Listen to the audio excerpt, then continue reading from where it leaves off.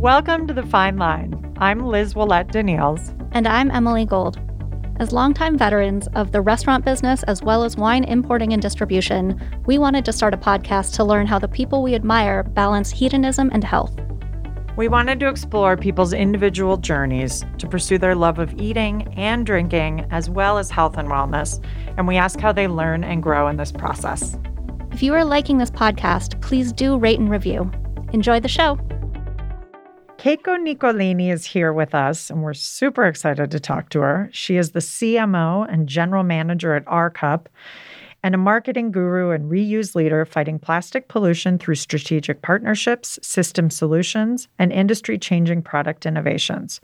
Her experience with entrepreneurial and more established brands, including Go Vino, Rishi Tea, Ely Cafe, and Flowers Vineyards, makes her a key driver of Our Cup's continued growth plans, like the recent spearheading of the brand's extension with Our Ware reusable serveware for the hospitality industry. Growing up in the world of restaurants, legend has it that Keiko could fillet a Dover sole and savor a bottle of champagne before she could ride a bike. Today, as a lover of the outdoors, a yogi, a mom, a kitchen adventurer, Keiko finds balance very important in all aspects and ages of life, especially when helping soon-to-be moms as a DONA-certified labor doula and prenatal yoga instructor. Thanks so much for being here, Keiko. Great to see you. Thank you so much. I'm so excited to chat with you ladies. Me too. So we know that you've worked in the wine industry. You are a doula. You're a yoga teacher, as Liz just said. Can you tell us how your career has shaped and how you ended up now being in sustainability? Sure. Well, I grew up in hospitality, didn't really stand much of a crying chance to get out. And my first role was at Iron Horse Vineyards, which is a beautiful, beautiful estate property in Green Valley and Russian River, California, in Sonoma County. And all of the winery projects that I've worked with have been either estate wineries or producers who work very, very closely with their growers. And so it became abundantly clear to me very early on that there is an immediate relationship with the qualities of the wines and the level of stewardship and commitment to the land. You know, so just the idea that that love of land and stewardship is inherent in at least the aspect of the wine business that I participated in.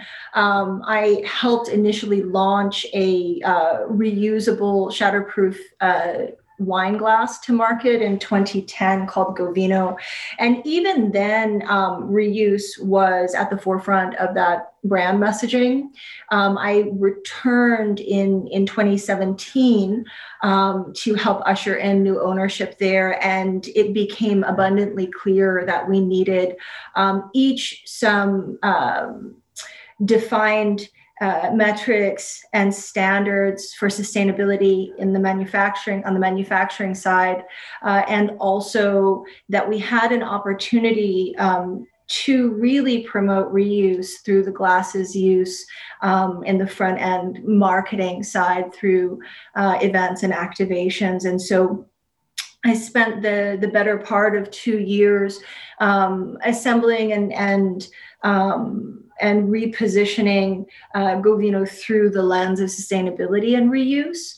And then through that work, I arrived at my current role with Our Cup, which is a fully rentable, reusable cup system. I'm really, really excited about the work that we have just launched to market with Our Ware, which is a reusable food to-go container system for restaurants specifically in this time.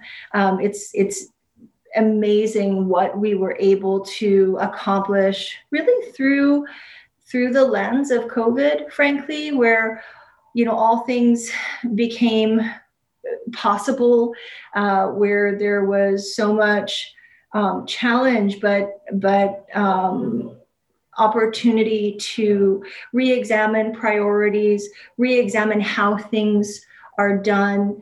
I think that the world is just ripe and ready right now for some much needed systemic change, and that's really what reuse is all about. Is originally recycling was introduced and preceded by reduce, reuse, recycle, and somehow in our disposable and hyper convenient consumer culture, we lost the reduce and the reuse. But the recycling infrastructure that we have now really isn't sustainable, and so we are forced to re-examine our infrastructure and what we can do. And so that's what I've been working on lately, through the lens of hospitality. Yeah, I do think, through COVID, one of the major issues has been how much to-go food is happening and how much is now getting thrown away or, poorly recycled. Yeah, pretty much nothing gets recycled. It feels good to the consumer to think that it's recycled, but that's really just not what's happening. Less than 10% of what is discarded is actually recycled. But in this time, it became really important not only to attack the plastic waste issue, but how could we do it and serve the restaurateurs who have just been devastated and really disproportionately impacted by COVID? How could we merge these issues? And so the program that we've put together has a loyalty program. There are self-scan return stations that we house at restaurants to drive clientele back to the restaurant.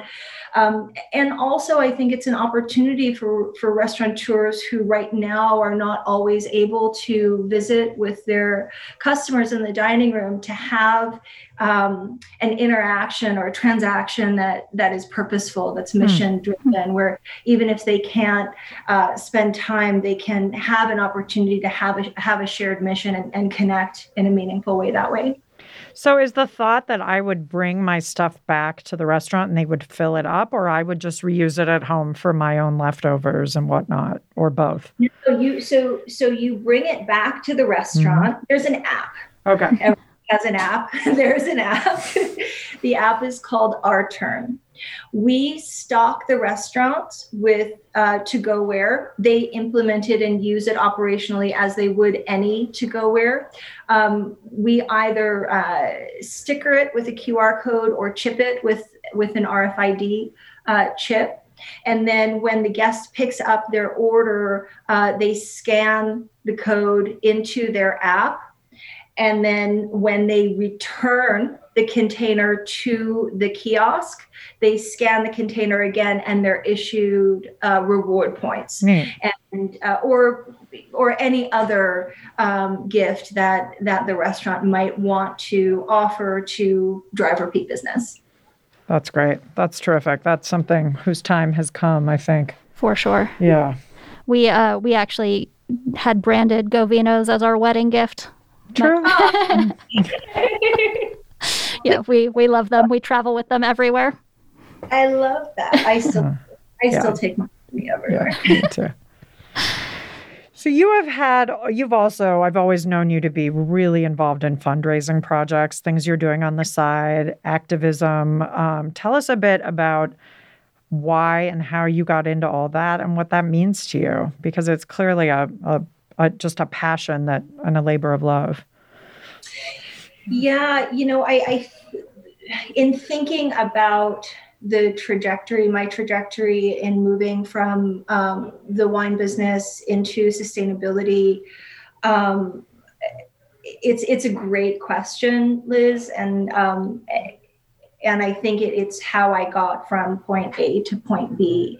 As much as I love the industry, and the people in the wine business and in hospitality, I got to a point in my career where I really wanted to be doing more impact-based work, more mission-based work. I wanted my work to have greater purpose than it did. And so one of the first projects that kind of led me down this path was, well, we made a wine, Steve Clifton and I made a wine for earthquake relief in Haiti. That was followed up by a project that I did with Shelley Lindgren and at A16 restaurant in San Francisco, and Helen Keplinger from Keplinger Wines. And we made a wine called La Cucina for La Cucina in San Francisco, which is a culinary entrepreneur incubator that services mostly women food entrepreneurs. And all of that parlayed then into, my work as a doula. I was a mother at a very young age. I had my son when I was 19, had a lot of complications in his delivery, had my daughter 13 years thereafter. And through those experiences really got to understand firsthand the need and opportunity to support women in that space specifically. Yeah, that's terrific. And you've done a lot of other things. I mean, those are just a couple of them. I feel like I remember you filling containers with, I don't know. I feel like every disaster that happens, which is often you're involved, which is really incredible because I know how busy you are. Yeah, my kind of other side hustle right now, I'm splitting my time between Vermont, like central Vermont, and still in Bedford-Stuyvesant in Brooklyn. I do a lot of work right now working with the city electeds in issues of housing, and specifically equity within housing. A lot of tenants' rights work, a lot of working within the Department of Homeless Services, and petitioning and advocating for women's rights within that space. It's really necessary. That's amazing. So between Vermont and Brooklyn and all of your work in terms of sustainability and being a doula and yoga, how do you find balance in your own life in terms of, diet and exercise, staying sane in general? Yeah, I mean, well, the first part is I keep the hours of a toddler. I really do. I mean, I am in bed early, I'm up early, but sleep is my best resource and my teacher, and rest in general. I am really fortunate to do work that I love, and I have a tendency to go hard at all things, but I will rest. I will take a day and lay in, stay quiet, read, and unapologetic about it. Good for you. Unapologetic about it. Was that always easy for you, or did you have to learn how to do that? No, I really had to learn. I mean, I grew up in a household that was always on, always going, very, very intense. And it took me a long time to learn how to allow myself to rest and to be patient with myself, care for myself when I needed it, and make myself the priority. Good for you. Yeah. I don't do that enough. I mean, I would have to be like flat out sick to just, I mean, good for you. That is terrific. I don't know how to. I have to like schedule in time to rest and days to rest, and even so, it makes me feel so guilty. I spend the whole time being like, should I be doing something productive? Exactly. But how do you feel after? You know, I mean, like if you scrape the guilt part off, you know, I'm super results driven, and the fact I do it because I feel better and I'm able to re-engage, you know, at a higher level, frankly. Good for you. Than when I'm just dragging ass Yeah. all the time. I agree 100%. Yeah, no, I think it makes huge sense. It just is like such a mental effort still to like tell myself I have to do this thing that's going to make me feel recharged so that I can then work more efficiently. And it feels nice, you know, and when I have a day where I lay on the couch and read for 4 hours straight, I'm like, there's never a moment that I'm happier than that moment. Yeah, you're good at that. I can't. Well, if you need permission to do it, Thank you. I'll give you permission then. Thank you. I think that's been so the gift with this time that we've had with COVID is, I mean, now when I have a day that would have been a typical day forever, that's just go, go, go, go, go. I mean, I still go, go, go, go, go, but it's like not to the same extent. And then I'd have plans at night and then plans the next day and all that stuff. It's like, how did I do that for so long? It's amazing. I'm now angry when I have plans. I'm like, oh God, I have to put makeup on, and now I have to. I love pants. seeing people pants, exactly, all the things. But oh, that's great. How much do you personally do yoga? Oh, a lot. Yeah. Okay. Yeah. Yeah, a lot. And I started practicing on January 1st, 2000. I mean, anybody who's ever gone to a yoga class on New Year's Day, you know that it's going to be so full because everybody's, you know, motivated to have their New Year's resolution. And I was absolutely one of those.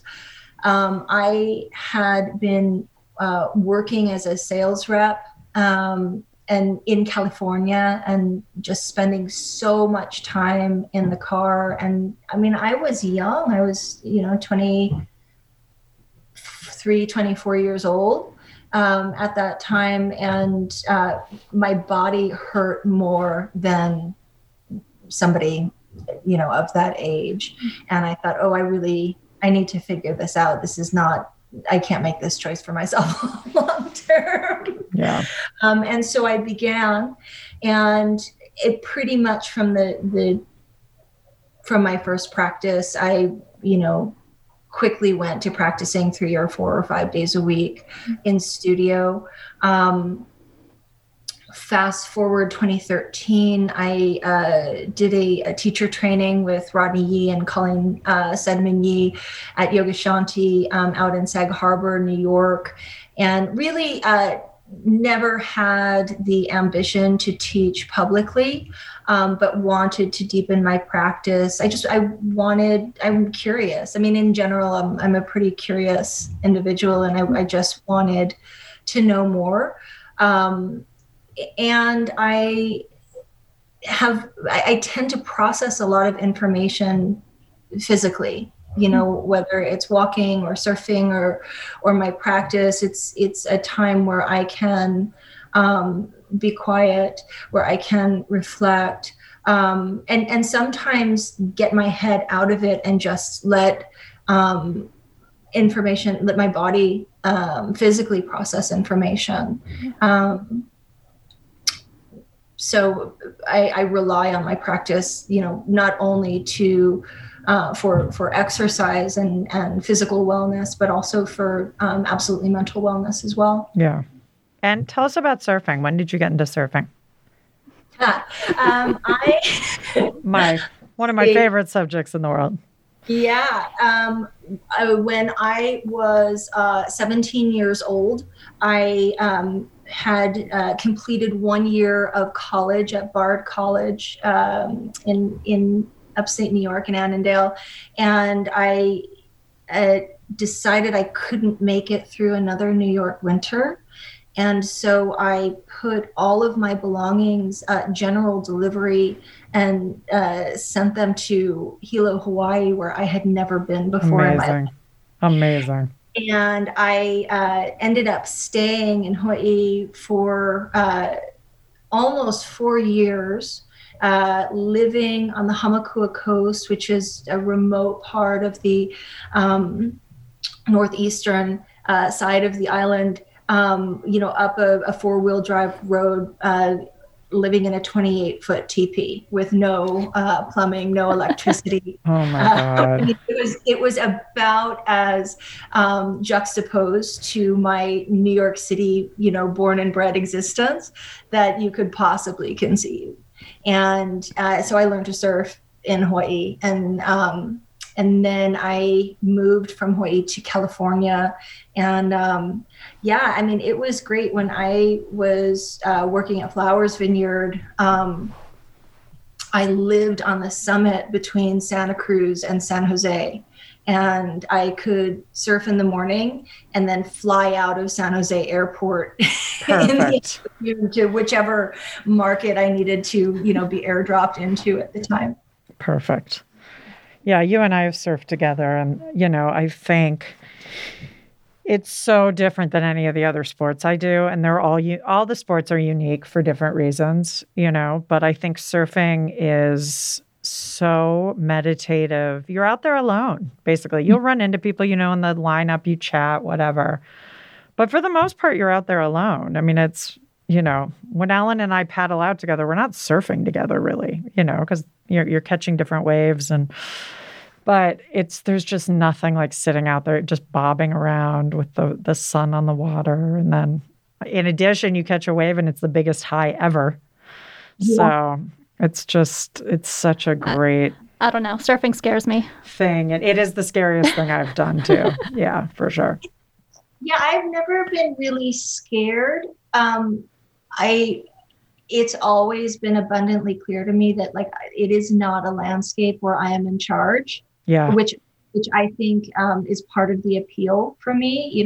I spend a lot of time kind of being in charge of something, whether it's in charge of my project or my children or my team. To be in a space where I'm not in charge is quite a relief. It's very relaxing for me to have to defer to the power of the ocean, and also it's a space where I love pushing myself. I love big wave surfing. I love how present one must be in those circumstances. There's not a lot of time to be distracted. So, or sweat the small stuff. And Mother Nature will show you very quickly out there. Oh yeah, that you are 100% not in charge.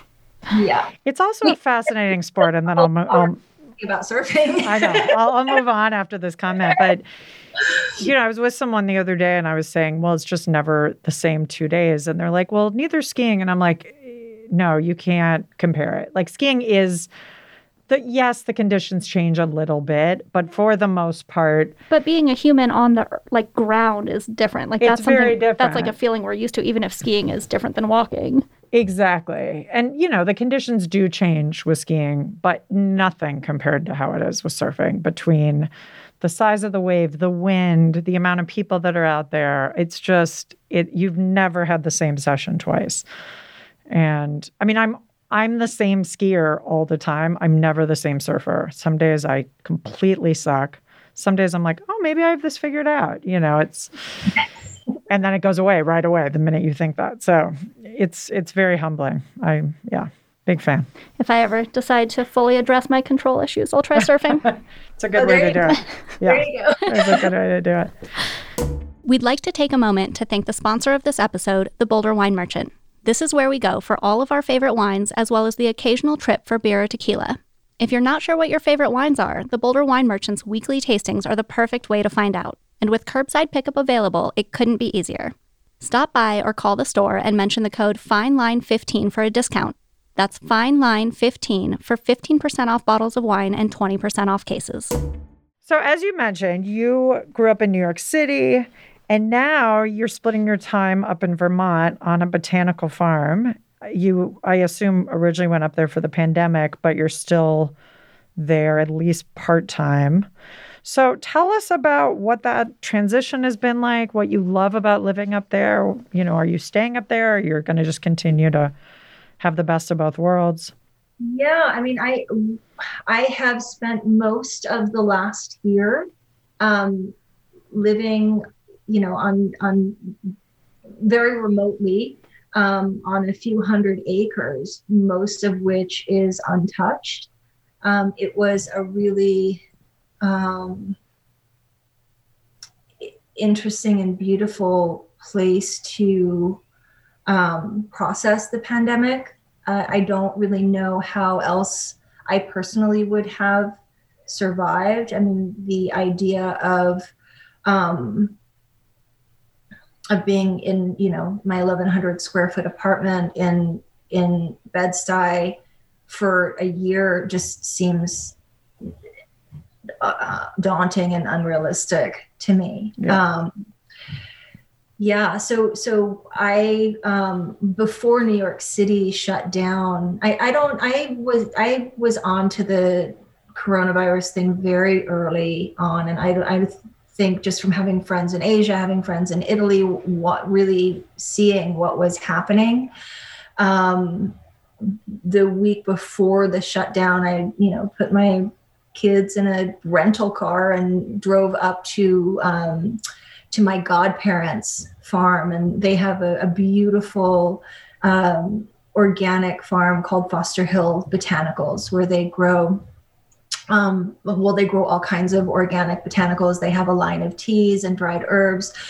They produce really the best CBD products that I've experienced. Talk about getting a good night's sleep. I mean, yeah, going to bed early paired with CBD is like, I can do anything after after that night's sleep. Yeah, and we thought we were going up for a few weeks. I ended up leasing a house.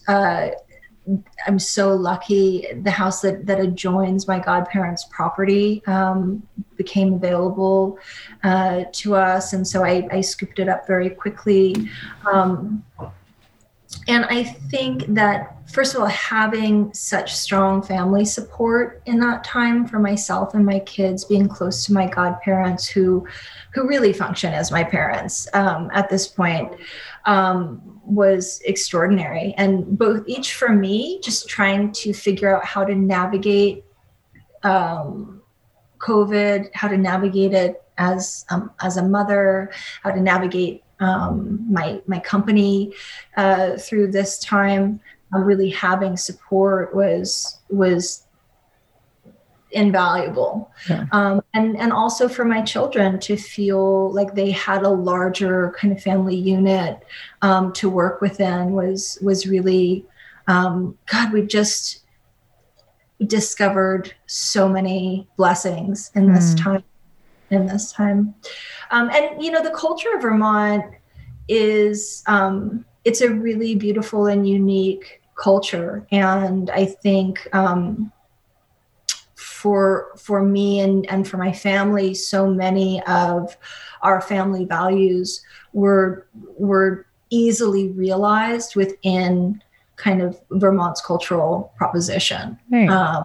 Whether it be, from a sustainability or environmental standpoint, or, food sourcing and access to just really beautiful local produce and dairy. And I mean, all of the things are really right there. All of the things that are important to us are really immediately available in Vermont. It's an extraordinary, extraordinary place. We're all deeply, deeply in love with the place and also with the people. And does Reyes go to school online? How's that been working? Yeah, my daughter Reyes has done school entirely remotely this year. Right. I pulled her out of school last year before schools closed, and I just was not really comfortable putting her back until we had a better, clearer plan. And, she's a kid that needs consistency. And I knew that even if schools opened, there would be opening and closures. And I didn't think that she had the constitution of a kid who could kind of check and jive with that. Some can and do it beautifully. And I think that there's a lot of value to in-person. I am excited for her to go back to school next year, but this was the choice that we made for this year. Yeah, that's great. I mean, you can't really make a better choice than being with your family on a farm in Vermont. It's been pretty great. Yeah. I mean, and she has become, such a little, outdoor kid. I mean, we were about as New Yorky as you can get. I mean, 100% you were. Yeah. Oh yeah. I mean, she was like studying dance at Alvin Ailey, and which meant just Saturday mornings alone, were running to the train, running to the subway to get to class on time, to and then having a day in New York City, and circling back around. She was just a real city kid, and now, I mean, I don't think she's worn shoes in a year. I mean, she just wants to be outside all the time. And, we were able to walk or hike or go. I mean, she goes sledding for an hour before school even starts in the morning, just by flinging the door open and being on her way. She's become a really beautiful and very avid horseback rider. Great. And I see a lot of, I see her realizing a lot of the benefit of mind body work in riding, really just having to pay attention and having to focus and again being in a space with something larger than she, and how to navigate that and glean from it. That's really cool. It's there are so many stories about people whose lives have been derailed in ways that are totally traumatic through the pandemic. And it just is so heartwarming to hear the story of your daughter's life being permanently changed for the better. Yeah. It's a beautiful story. It makes me feel really happy. Yeah. Agreed. Yeah. And I loved watching her. I mean, we are in a very beautiful situation, and I'm deeply grateful for where we landed and what our experience was. And also, I don't think that the pandemic was easy for anybody, but watching both of my children, I mean, I'll speak to Reyes just because we're already riffing on her, but whether it be spending time outdoors or riding, to use these resources as a way to process what was happening in the world. She's leaving, she's getting some real tools. She's cultivating some really good tools. Yeah. Great.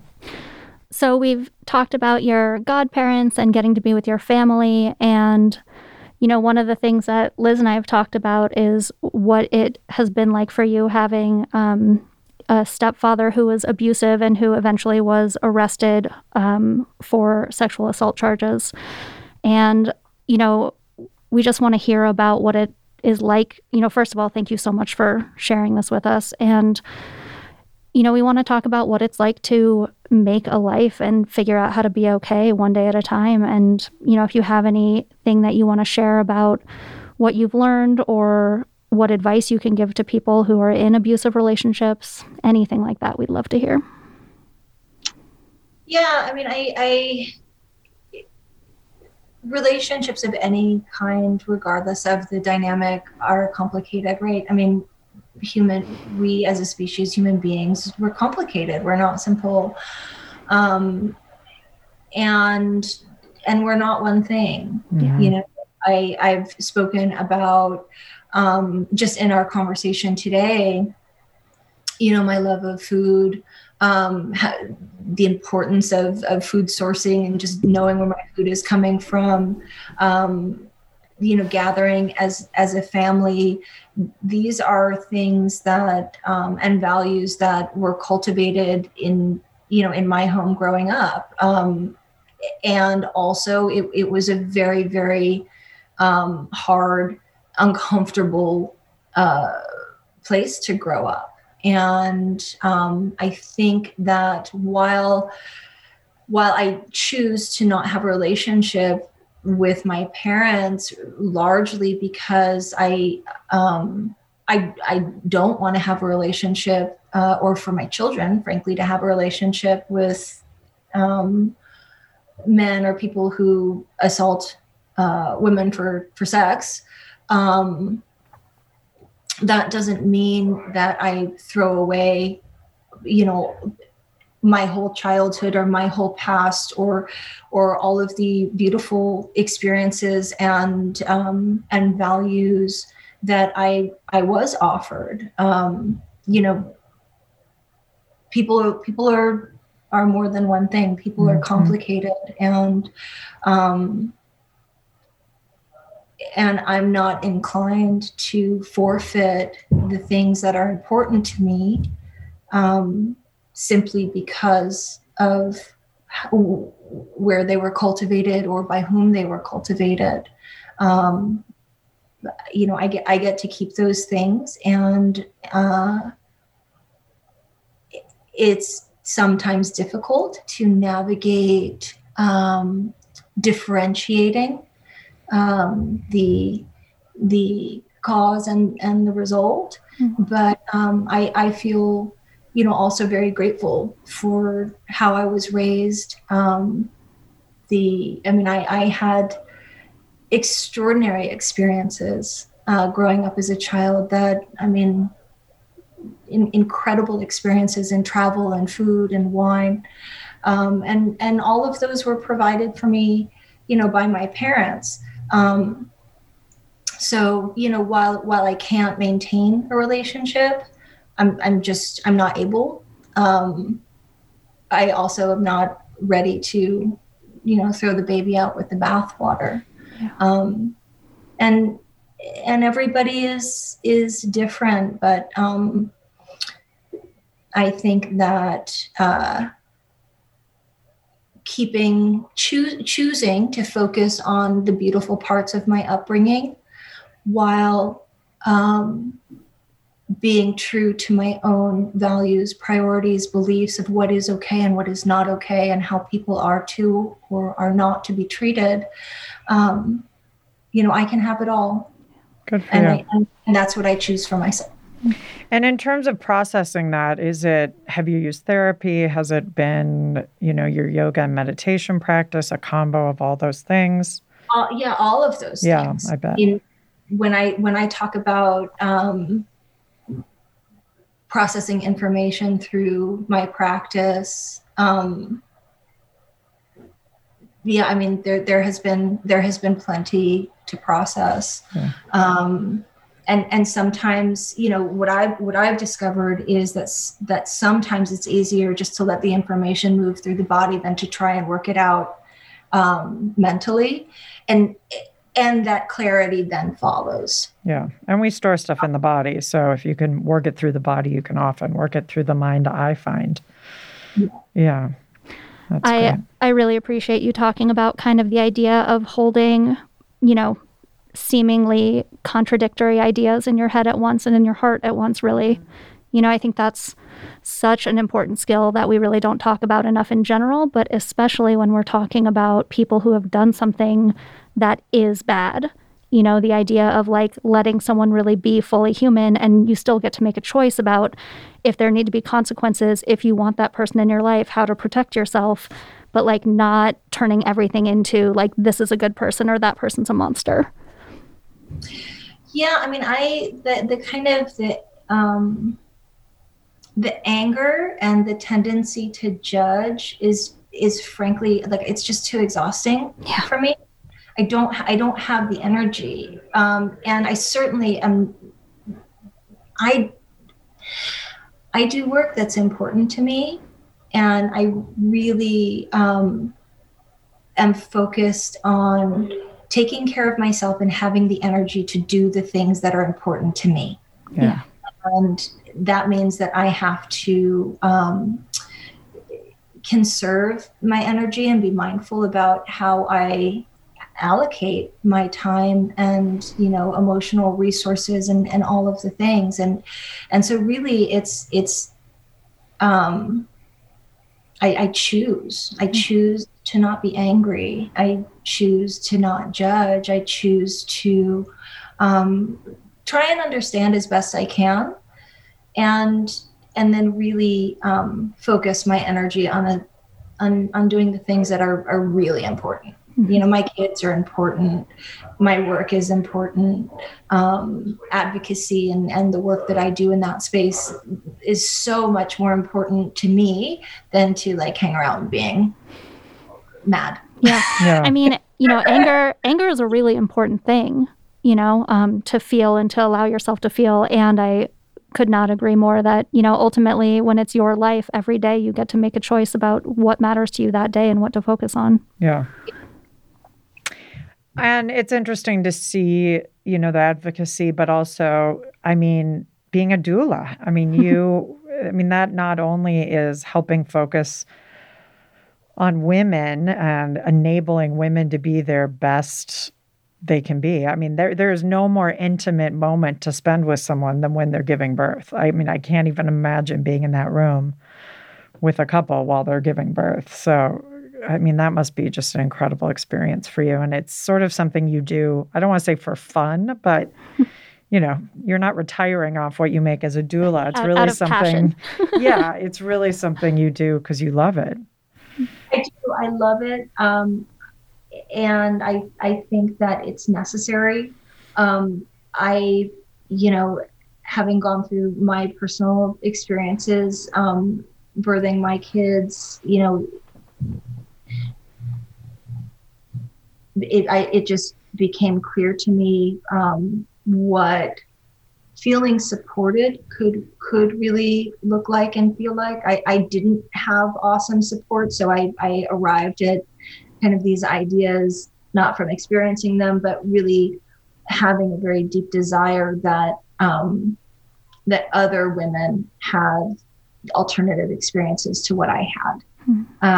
And I think working with my yoga practice, really understanding how the body works, how the breath works, and how to hold space.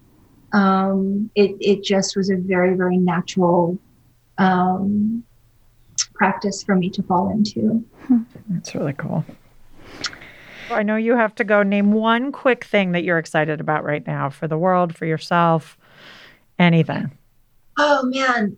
There's just so much to be excited about. One of the things that I'm so excited about is I feel that the pandemic has made space for collaboration, for people to work together in ways that they haven't been able to before, for competitors to come together for a common purpose.